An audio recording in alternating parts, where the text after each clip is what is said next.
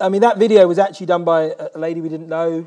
She just wanted to come and do a piece on Food Bank. So, to be honest, we've had a number of those types of things going on during our time at Food Bank, which is really, really great.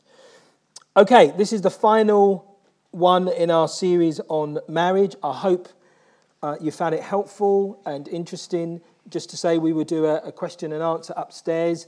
I already know that the first film's at 2:00, but that won't make me preach any longer. I'm just letting you know that, so when it comes to 11:30, which is in 15 minutes, you don't think to yourself, oh no, what's going to happen? I just want to remind you again that we have copies of this book, The Meaning of Marriage, by Tim Keller. I think I said on the first week, best book I've ever read on marriage, and it's the best book you could ever read, whether you are single or married. I suggest you get a copy. We're selling them for £5, which is cheaper than if you yourself went on the internet to try and purchase one. So you can get them upstairs, probably on the welcome desk. I would really encourage you. Much of what I say comes out of that book. Tim Keller did a 9-week course on marriage to a church which was 80% single people. And if I read again, he says in the book, it's the most popular downloaded series that he's ever done, was that 9-week series on marriage. So I really would recommend that. A couple of other books that I have found really helpful: The Marriage Book by Nikki and Cilla Lee, and also the Marriage Course itself. So I'd encourage you, if you are married, particularly if you've been married for maybe a couple of years or more, do the Marriage Course. It's a brilliant opportunity just to build and invest in your marriage. So that book as well. This book I'm really only recommending just because I love John Piper, and he has a chapter in here on brothers, love your wives. And he's got loads of really, really great chapters, and this is just a brilliant book and a really encouraging book. So those are the books. I recommend them. First week we talked about marriage and singleness, and really, as Timothy Keller basically said in his book, he said, if singles don't have a healthy view of marriage, then they'll either desire marriage too much or they'll desire it too little, and that they must have a healthy view of what it means to be married. And we looked at some of the challenges of being single. And last week we looked at marriage and sex, and we just talked about how does sex operate within Christian marriage, and what's the sort of fundamental sort of value that we should give it. And we talked about sex being covenantal, sex being costly, and also sex being something that builds over time, and that you'll realize when you get married how complicated sex can be because it's affected by everything else. So if you can continue to have good sex in your marriage, things probably are going well because everything is affected by it, or everything affects it. And so we looked at that.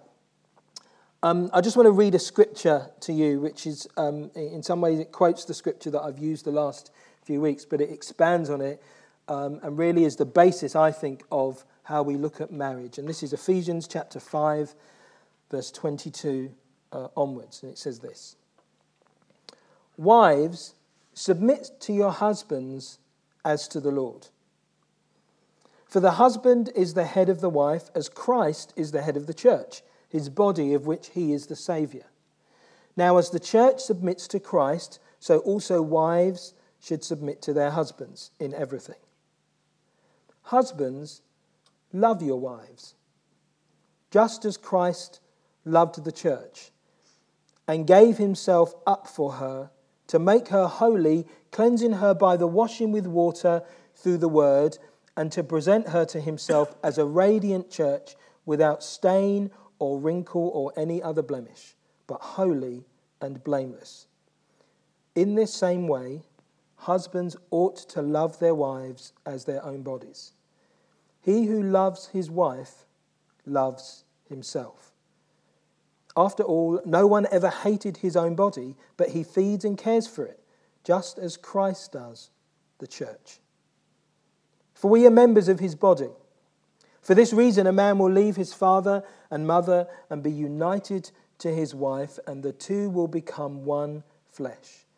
This is a profound mystery, but I am talking about Christ and the church.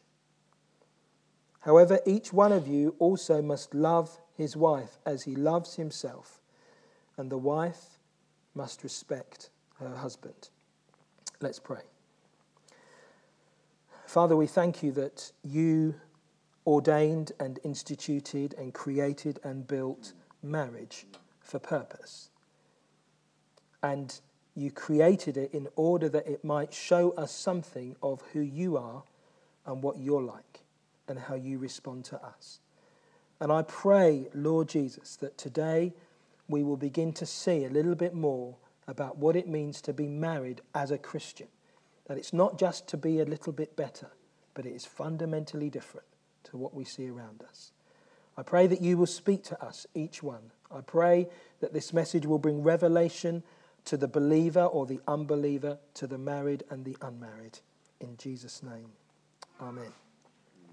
I'm just going to give you a little bit of an insight into what I'm like. And because if you only never see me up here, then in some ways you won't get a really good idea of what I'm like. Just a personal testimony. When I was in my late teens and when I got married to Pauline and just before I got married and all around that sort of phase of my life and in the early part of our life, if I'm really honest, I had this inevitable sense of failure. Yeah, there was something in me that I just thought, in the end, I'm not sure that our marriage will work. That's what I used to think.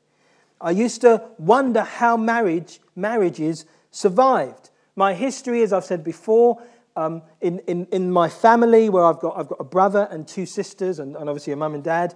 I had a mum and dad.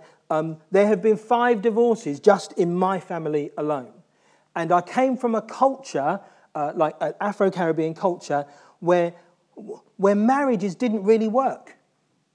I don't need to go back too many generations to find my grandmother was one of 13, and most of them were different relationships, different partners for different people. That my dad has 4 brothers, and none of them have the same father. And then he has, on his father's side, a number of other brothers and sisters. And that wasn't unique to his family. That was part of the culture, particularly that he grew up in the West Indies. And so I didn't have a history of great marriages to look at. I didn't have great examples. And then when we first got married, lots of our friends, it seemed they got married and then they got divorced quite quickly. A lot of them, their marriages sort of began to fall apart. And so I had this sense in me of, will it work? The prospects don't look as good as they could have looked. They don't look fantastic. Will it work? And I remember thinking that, and without probably realizing it, without articulating it, I realized that we began to work on our marriage in a way that maybe we hadn't before. We began to look at the mistakes of others and think, what can we learn from that? We began to build on what we already had quite a good ability to communicate to one another. And although we wouldn't have articulated it, with God's help, we began to build up our marriage. But I partly did it because I looked around me and thought, oh my goodness me, how are we going to survive? That's what I began to think. Now, I don't know how many of you dream about, you have your dream house, your dream job, maybe your dream partner. How many of you watch programs which talk about, people who are moving to their dream house? Have you ever watched those types of programs? Is it just Pauline and I who watch them? No, there's 1 or 2 others. There aren't many of us. But when you think about your dream house, just think about it for a moment. For Pauline, because I don't particularly have a dream house, but for Pauline, it would be, actually it's in Dulwich, her dream house is actually already there. It would be like, big rooms, it would be a nice big garden, it would be probably quite old, but done up to a high new standard, and, it would be well kept, and, just lovely furniture, and there's these big sweeping drives, and she loves all of that, yeah? And we often have to go and look at these houses, and we sit there. She says, oh, have you seen this? I said, no, I've seen it before, but we'll look at it again. This new house, this dream house that we have, and that you might have in your head, a dream property. Oh, I'd love to own a property like that, by the sea, on the cliff top. Wouldn't it be wonderful? And often when we think those types of things, we don't think about the work That nobody, when they dream about the lovely house, thinks about the work that it might take to do that. What you expect to do one day is to receive a key, open a door, and say, thank you, God. Isn't this lovely? I've got this dream house. And all I've done is I've opened a door and I've walked in. We don't imagine what it will take for it to look like that. But we do imagine that it will make us happy. My dream house, it would just make me happy. I won't have to do any work, and won't it be wonderful? Now, I know there are people who are, Garth's a builder, but I don't think he gets excited about the work. Do you know what I mean? I don't think he sits there thinking, I just can't wait to get into that house and knock down those walls and dig those foundations. Nobody gets excited about those things. We can often think that same type of thing about a partner, a husband, or a wife. And if you're single, you can look forward to the day. Oh, I'd love to be married to someone. To someone. Oh no, not him, but somebody like that. Wouldn't it be wonderful? They just walk in. Oh, did you notice him? He noticed me. And you can go through that whole process of thinking about the perfect person, and you're looking for that perfect man or perfect woman that you want to marry. And you don't think about the fact that you don't think about the work. You don't even realize it takes work. You just think, well, here they are. They look great. What more do I want? What more is there? They look great. I'm great. We're going to get married. What more do you want, Owen? Don't overcomplicate marriage, please. I already have complications in my life. I don't need you to add to them. We think about that. If I can find the perfect person, it will take less work. That's what we think. I won't need to do anything. It will just happen. They will make me happy, and it won't take much to do it. Now, the truth is, if you enter marriage like that, and it might be subconscious, you don't openly say that. You don't openly say, I'm just looking for the perfect person, not to take any work. But if you enter marriage like that, you hit a reality check pretty quickly. Yeah, maybe a few hours later. For some of you, it might be days. But you enter it very, very quickly. You hit this reality check where you realize, oh, perfection, it's not what I thought. It's just not what I thought it was going to be perfect. Now, when I think about my marriage to Pauline, I described what I thought about marriage. I married Pauline at that moment, and hear me out here, so don't boo at the time. At that moment, Pauline wasn't perfect. Yeah, Pauline has since become perfect for me, but man, has that taken work. And the other way around as well. So I knew I was going to say the wrong thing. I was not perfect for Pauline. And to be honest, and she would probably say, and you're still not perfect for me, Owen. There are still a number of things that need to get sorted. But it takes work. It takes work. But the truth is, you have a choice when you get married. You have a choice to engage in that work enough to get to the point where you both become what you need and what the other person wants. Or, in truth, you have a choice not to engage with it. You have a choice just to make it tick over. You don't want to go too deep. You don't want to dig too much. Yeah? You have a choice because it does take work to make marriage work well. And what I want to do today is just give a little bit of a new perspective on marriage. It's not unique to me. I talk about it all the time, but I do think it's a perspective. In the same way, you have to build a house, you have to build a business, you have to build a church, and we're discovering that, aren't we? That it takes that building a church is more than just praying and reading the Bible. Yes, it's more than that. I was talking to somebody on Friday where it was like I thought that what the pastor would do most of the time is read the Bible and pray. And it's not that I don't read the Bible and pray, but I don't do that all of the time. And you might be thinking to yourself, but then what are you doing then? Yeah, and people would ask me that, what are you doing then? But it is more. It takes more than reading the Bible and praying to build a church. It takes more than just sort of finding the perfect person to build a marriage. And just like I said about houses need to be built, and they all have certain things in common. So every house that's well built has certain things in common. It has good foundations, it is well designed, and then it's well built. And that might cost. Marriages are the same. Marriages are the same. You don't just marry somebody and think, if I choose well, yeah, I'll be okay. Actually, if you choose well, the danger is you think because you've chosen well, it will require less work. If you don't work at your marriage, you can survive, you can get by, but maybe you won't fulfill everything that you could do. And maybe you won't find that your marriage partner becomes all that they could do for you. So you need to understand that marriage takes work, but it will be worth it in the end. Now, we're not at the end. Pauline and I have been married for 22 years next month, or in September. We're nowhere near the end of marriage. But what I can say from our experience is it gets better if you work at it. And if I think of other marriages I know that are about the same sort of age and stage, and people the same sort of age and stage as us, some you can see they've worked at it, others haven't worked at it, and that maybe it's not as fulfilling for them. It takes work, but if it's worth doing in the end, it's a worthwhile purpose. Nikki and Silla Lee say in their book, for many people, the most significant achievement of their lives will be the building of a loving marriage. And you know what? Not only do I agree with that, I would say if that was the most significant thing I did in my life, I'd be happy. Particularly with the history. If I managed to build a loving, successful marriage over and above anything else, I would be happy. I'd be satisfied. I really would. Because it has become something that's so important to me.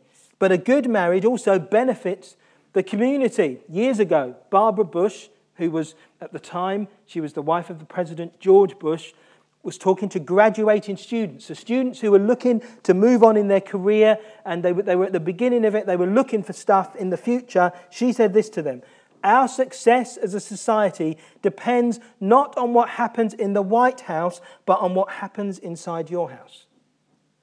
And you know, again, that's true. Yeah? It's not the government, it's not Parliament that put young people on the streets to cause problems. Parliament don't do that. They don't pass laws that encourage that. It's what happens in your house, and it's what happens in my house.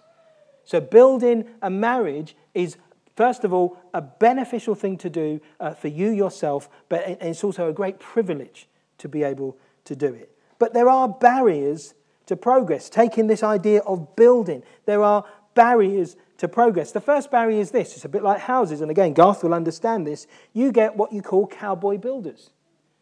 Don't you? That's what they call them, cowboy builders who find shortcuts to success.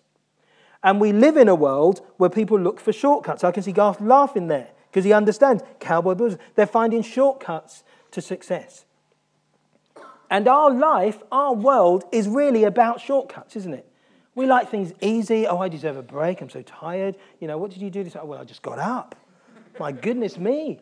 I got up and, maybe I helped the girls for a couple of minutes. I need a break. I just need a rest. I deserve it.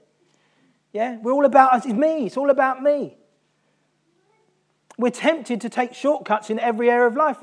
We think to ourselves, well, man, I'm going to go to a church where I don't need to do so much work. I can just turn up on a Sunday. I can worship Jesus and love him, and I can go home again.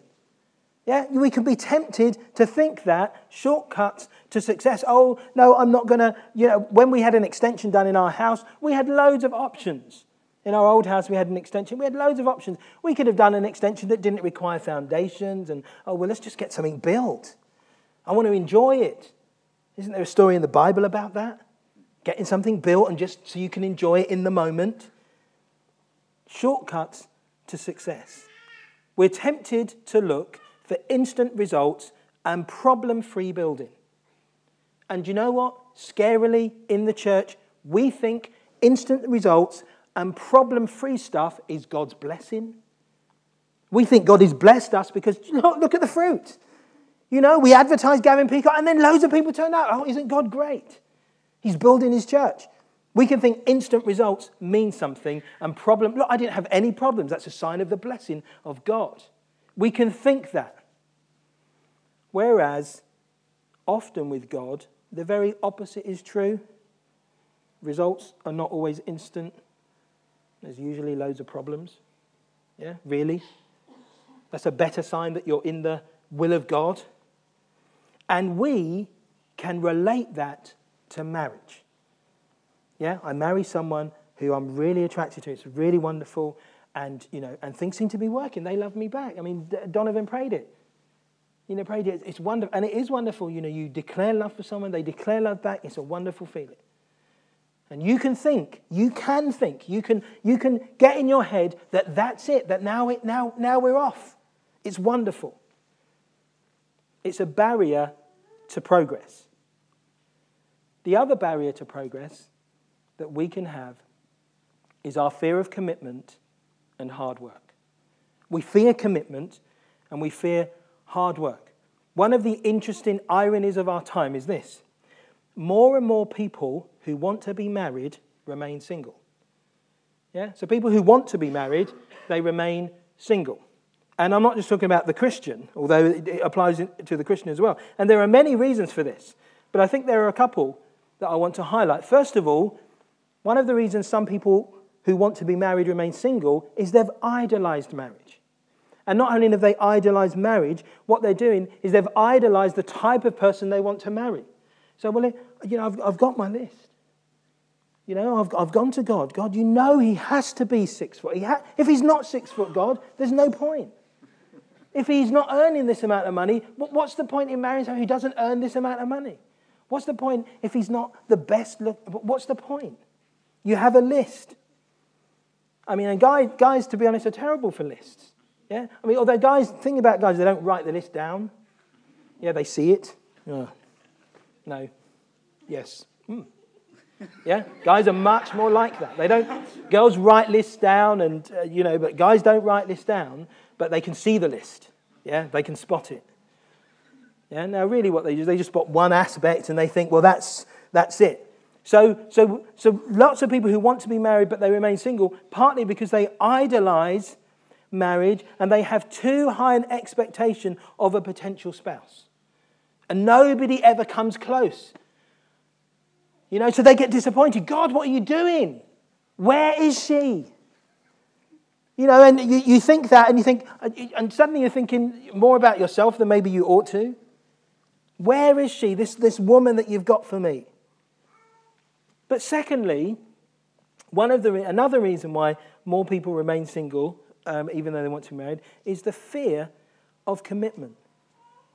And it's not because people don't want intimacy, they do. Everybody wants intimacy. Everybody wants to be loved. Everybody wants to be looked after and cared for. But they fear the commitment and the cost that comes with it.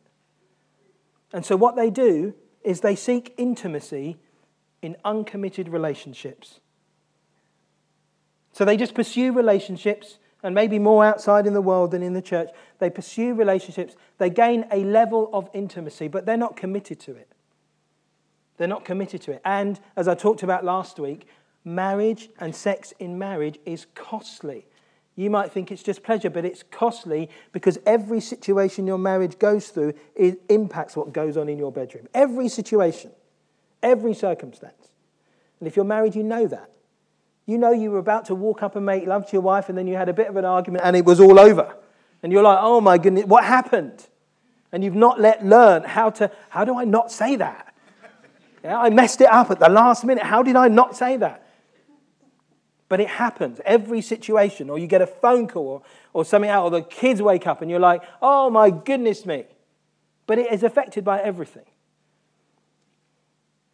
And so the fear of commitment can be such a big thing for people that they worry, what if I do that, if I do... No, okay, I will pursue the intimacy because I want that, I like that, but I'm not going to be committed to anyone.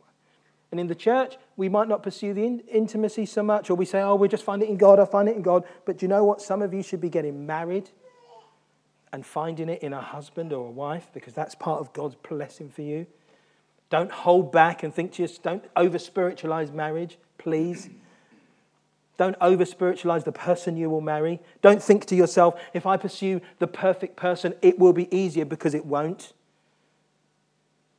Too many people have done that. I know people have done that. Yeah, they've pursued the perfect person, and actually 20 years down the line, they're not so perfect anymore. So there are barriers to progress, to how we make marriage last and how we make it work. So I'm just going to run through some things about how do I build a marriage that lasts. And obviously I've only got a certain amount of experience of this, yeah? Because I only married Pauline, we've only married 22 years, and we've married in a particular circumstance and situation, and your situation and circumstance might be different. But as I said, there are some things that if you're going to build a Christian marriage, they should be in place. Yeah? This isn't personality. This isn't, oh, you're like that only because that's just you. Or that's what Pauline... No, there are certain things that ought to be in place if you are going to build a Christian marriage that lasts and it's enjoyable and you don't just endure it. Yeah? Some people don't like coming home to their wives. I like coming home to Pauline. Yeah? I like it. Now, it's not to say that we don't have all the issues that you have in terms of, often she's disappointed in me. I've said that before. But that disappointment comes in a context where I know I'm accepted. Yeah? I know I'm accepted. Therefore, when she expresses that disappointment, I just have to isolate that and just push it out the head, push it out my head. Okay, so how do I build a marriage that lasts? First thing is this. It's well designed, or more importantly, follow God's pattern for marriage. If you design things properly, they work properly. If you design things wrongly, they don't work properly. You can get things to work that are not properly designed, but they never work properly. Yeah? And that happens in life. You know that. You'll know that in anything that you do. You'll know that when you try and connect up the computer, you can sometimes get things to work, but you've done a bodge job. Yeah? You can do a bodge job on marriage. You can get it to work. But if you follow the design that God has set in place, it will work best. And you won't need to be perfect. It will just work. It will work better for you. And there's a couple of things just to note on that. First of all is this. And I'm going to use the term authority because I think that's a biblical term, even though we don't like it. Authority, according to the Bible, runs vertically. Yeah? God has authority over the church. Actually, if you go into the Scripture, the Father has authority over the Son. And the way God instituted it was that the husband plays first place in the marriage, in the family. That's how God designed it. That's hard for us because we live in a world where equality is number one. But the problem with equality being number one is not only have you missed the God aspect, but you also end up having to sort of, you don't play the role that you're meant to play, really. And if you don't play the role you're meant to play, you'll end up doing things you're not meant to be doing, and your wife or your husband will end up doing things that they're not meant to be doing. So I just say authority runs vertically. I can say more on that. Maybe they'll get questions on that when we go upstairs at the end. But it runs vertically. It's part of the pattern that God puts in place. He doesn't change it at the husband and wife level in the same way he doesn't change it with the children. Children obey your parents. It's an authority structure that God puts in place. We don't change that. Even in the 21st century, nobody thinks that parents should obey their children. We still think children obey parents. And that's how it's so. And that is about leadership. The second thing about God's pattern is invest in your marriage as first priority when it comes to human relationships. It's your first priority. It's the number one thing that you should do. Over and above your kids, over and above your career, over and above everything else you do on this earth, you should invest in your marriage. And do you know what? We tell our kids that.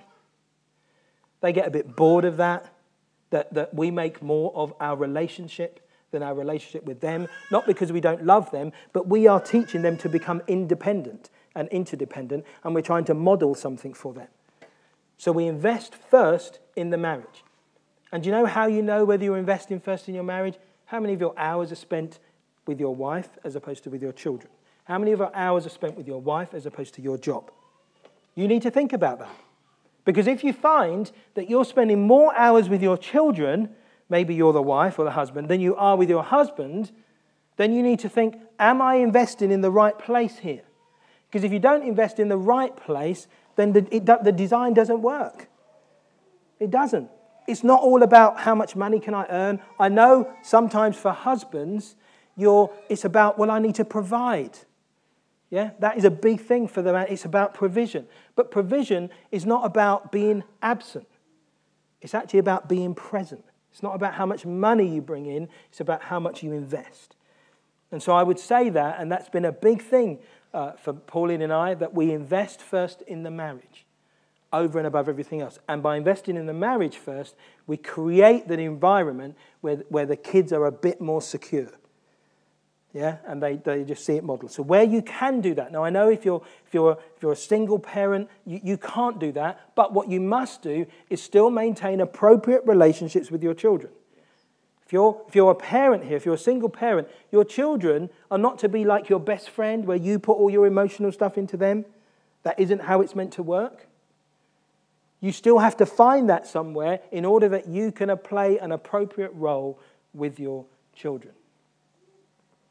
So I would say invest, follow God's plan. Secondly, good foundations. Get the fundamentals right. And just two things on this, and I've talked about these before. Marriage as grace and marriage as gospel. So marriage as grace is about submission. This is wives, submit to your husbands as to the Lord. And at the end of the passage it says, and the wife must respect her husband. Now that is hard because we live in a world where it doesn't talk about that. We don't talk about submission. We don't talk about that type of relationship. We talk about equality. But actually, if you're going to get your marriage right and you're going to build a Christian marriage, these things still apply. The difference for us is submission requires more humility than it might have done in the first century for the wife. But we must do it. Wives must respect their husbands. Because if you don't respect him, you undermine him. If you undermine him, he will never be the type of person he's meant to be. Now, I'm not saying the husband needs to always be the big leader, because some husbands are not like that. But wives must respect their husband. And part of the way you respect your husband is you accept your role and you accept his role. Why? Because what's he talking about? He's talking about Christ and the church. And in that situation, he's talking about the wife being like the church. The church submits to Christ, who's the head. And in that same way, wives submit to husbands as the head. That's why we do it. We don't do it because that's just because it's a good way of keeping men up and women down. That's not why we do it. We do it because this is what the Bible tells us to do. Secondly, and I think even more importantly for me, marriage as gospel. It's about sacrifice. Husbands, love your wives as Christ loved the church and gave himself up for her. Husbands, you sacrifice yourselves for your wives. That's what you do. Yeah? You take the hits. Yeah? You take the knocks. You're the one that goes, do you know what, my love? Okay. You're the one that's always on the front foot for reconciliation. Now, I know for some of you thinking, oh, my life, Owen, don't put more on me. Don't say this to her. Don't let her hear these words. Yeah? Because your situation is such that you're thinking, it's already. Now, remember, I've said to wives, you must submit to your husband and you must respect your husband. But equally, husbands, you must sacrifice for your wife. You must love your wives. The Bible says, love your wives as Christ loved the church. What did Christ do for the church? He gave himself up for her. Yeah? Her success was his success. He gave himself that the church might become the bride. That's what he did. And so husbands, you must do that. So you don't withdraw, you don't shut down, you engage.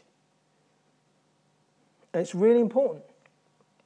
And I would say that although Pauline and I, we've never sat down and gone through Ephesians 5 and said, you know what, how are we going to work this out? We've never done that. But we sort of do this. Yeah? And I see the benefit of doing this now.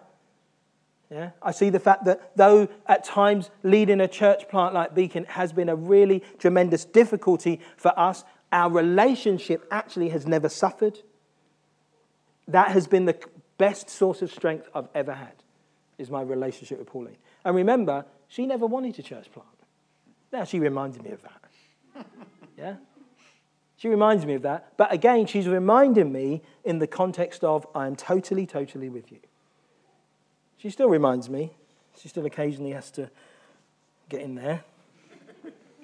So well designed, follow God's pattern, get the foundations right, submission and sacrifice, work on it.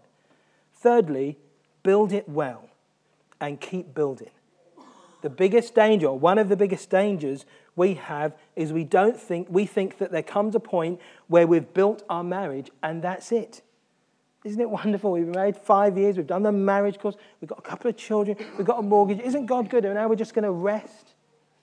Actually, you need to keep building. And this is so important, to keep building.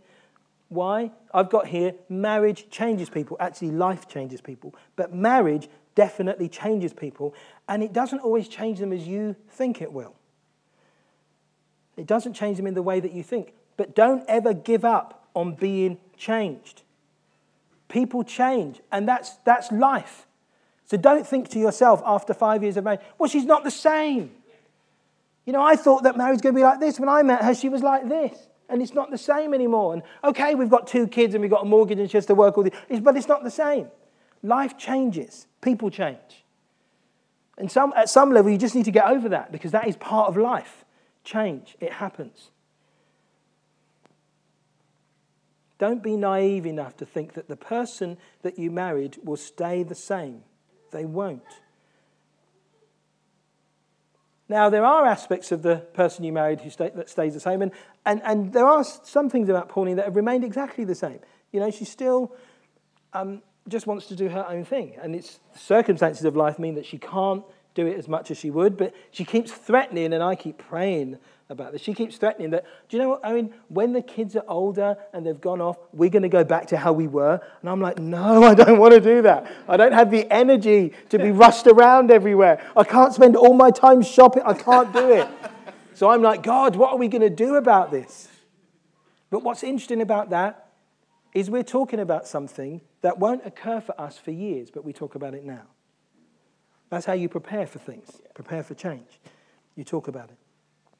As I said earlier, when I married Pauline, she was not perfect for me. Perfection has come through the joys and the pains, the intense late-night conversations and incidental discoveries, the tragedies and the successes that we have shared together. That's how perfection has come. Yeah? And do you know how grace has come? Because I realized that Pauline accepts me, even though she knows me very, very well. She accepts me. Fundamentally, I am accepted. Secondly, understand the seasons. And this is so important, to understand that things change. It's a bit like that first one, but it's not just about people change. This is about the seasons of life change when you get married. When you're first married, and maybe, I remember when we were first married, we had a flat and we had no children. So we just used to do our own thing. We had no boundaries. We didn't used to keep any responsibility. Providing we could pay the mortgage, that was it. And we would go to meetings and we wouldn't go to meetings and all that type of stuff. Now, I'm not advocating that because we can't afford you not to come to meetings. But in that season, it was very different to the season we had when we started having children. And that season of when our children were young was very different to when our children could walk and they went to school. And then when our children got older and they became teenagers, every season is different. And if you don't recognize the difference, you can easily get perturbed by the change. Because suddenly, when you think about, say, love languages, your wife's love language has changed. It's no longer about affection, because now you've got 3 kids and they're all under 6. Her love language is works. She needs you to help. And it changes, and you must understand the change, because it happens to everyone. But so many marriages fall on this. They just think, oh, she's not the same anymore. It's different. She's not the same. What am I supposed to do? When I married her, she was like this. And now it seems that I can't do anything right. So understand the seasons and prepare for them if you can. So Pauline and I were talking years ago about the season that we are in right now. Yeah, we were talking years ago when she was working and she was saying, I don't know what I'm going to do. I don't know, I don't like my job. What am I going to do in my life? Where am I going to go? And we're heading up to sort of 40 years of age at that point. And I'm like, at one level I could go, oh my goodness me, what are we going to do about that? But actually we began a discussion. We began to talk about seasons and change and transition. Transition is so important. It happens to everyone. And we're going through transitions right now with our girls. Yeah, they've reached 16 and 18, bit more independent. They're actually not at school now. One of them's looking maybe to go to university. We're in a changing season. Yeah, and always in a changing season, you must be aware of it. Thirdly, learn to communicate. Better to face constant small battles now rather than all-out war. Don't just put things on the back burner. Learn to communicate. Don't ever stop talking. If you're not very good at talking, learn to talk, because it's so important. And that can be hard if you're independent or you're an introvert, or maybe you've married later in life. It can be hard to express yourself, but you must learn to talk. Next, don't dismiss, ignore small issues. The devil is in the detail.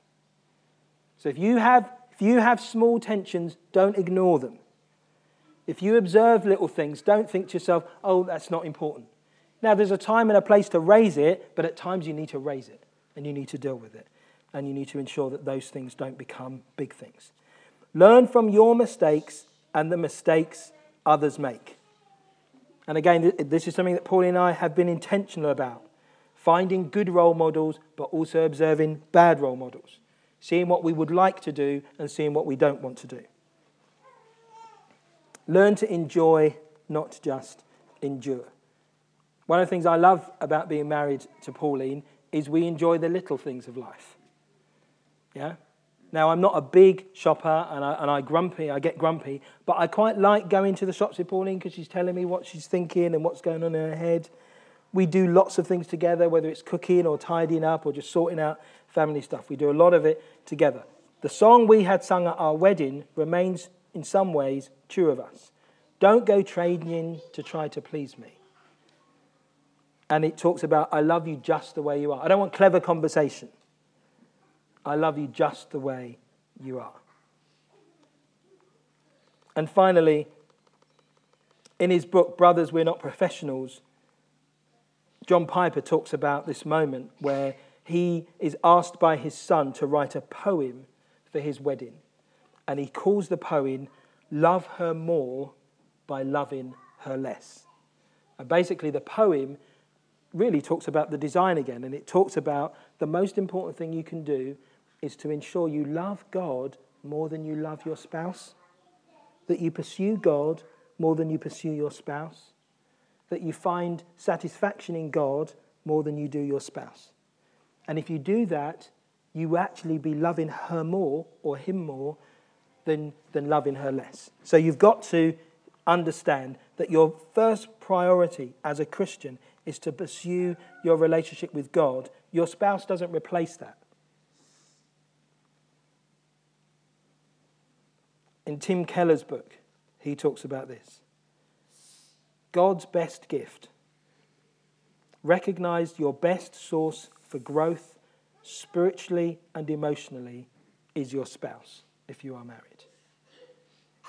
And the reason we've gone on about marriage is because we see marriage as fundamental to the Christian experience of life. It's not because we think marriage is better than singleness, but it is fundamental.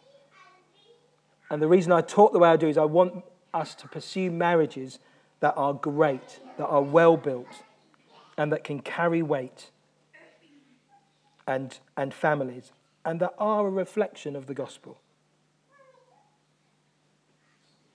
Just going to pray as we close.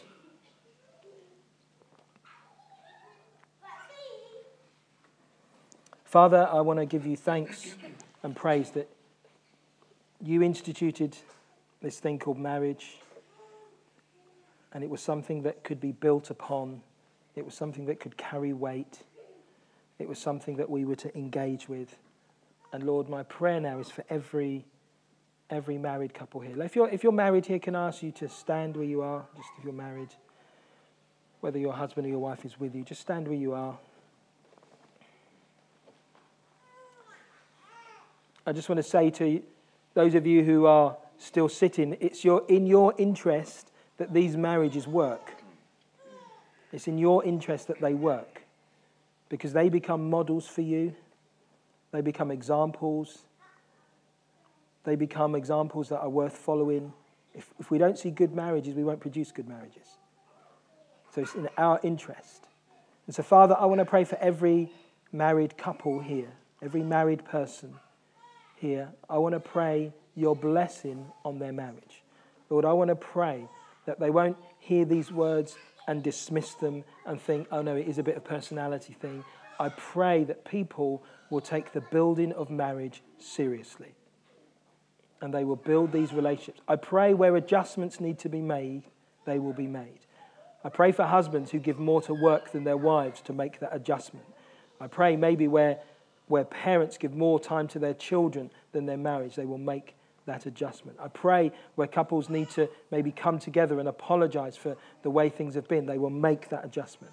I pray, God, that people will do what they need to do to ensure their marriages are on the right foundation and they get well built. We thank you, God, there is grace for this. You can sit down now. And Father, I just want to pray for all of us, whether we are married or single, or think of people who are dating or engaged. Lord, I pray that we will all benefit from the strength of good marriages, the example of good marriages, and what they bring to us as a community, and what they ultimately bring to our wider community here, and what they say about you. God, we want people to know you, to see you through good marriages. And we pray that in Jesus' name. Amen.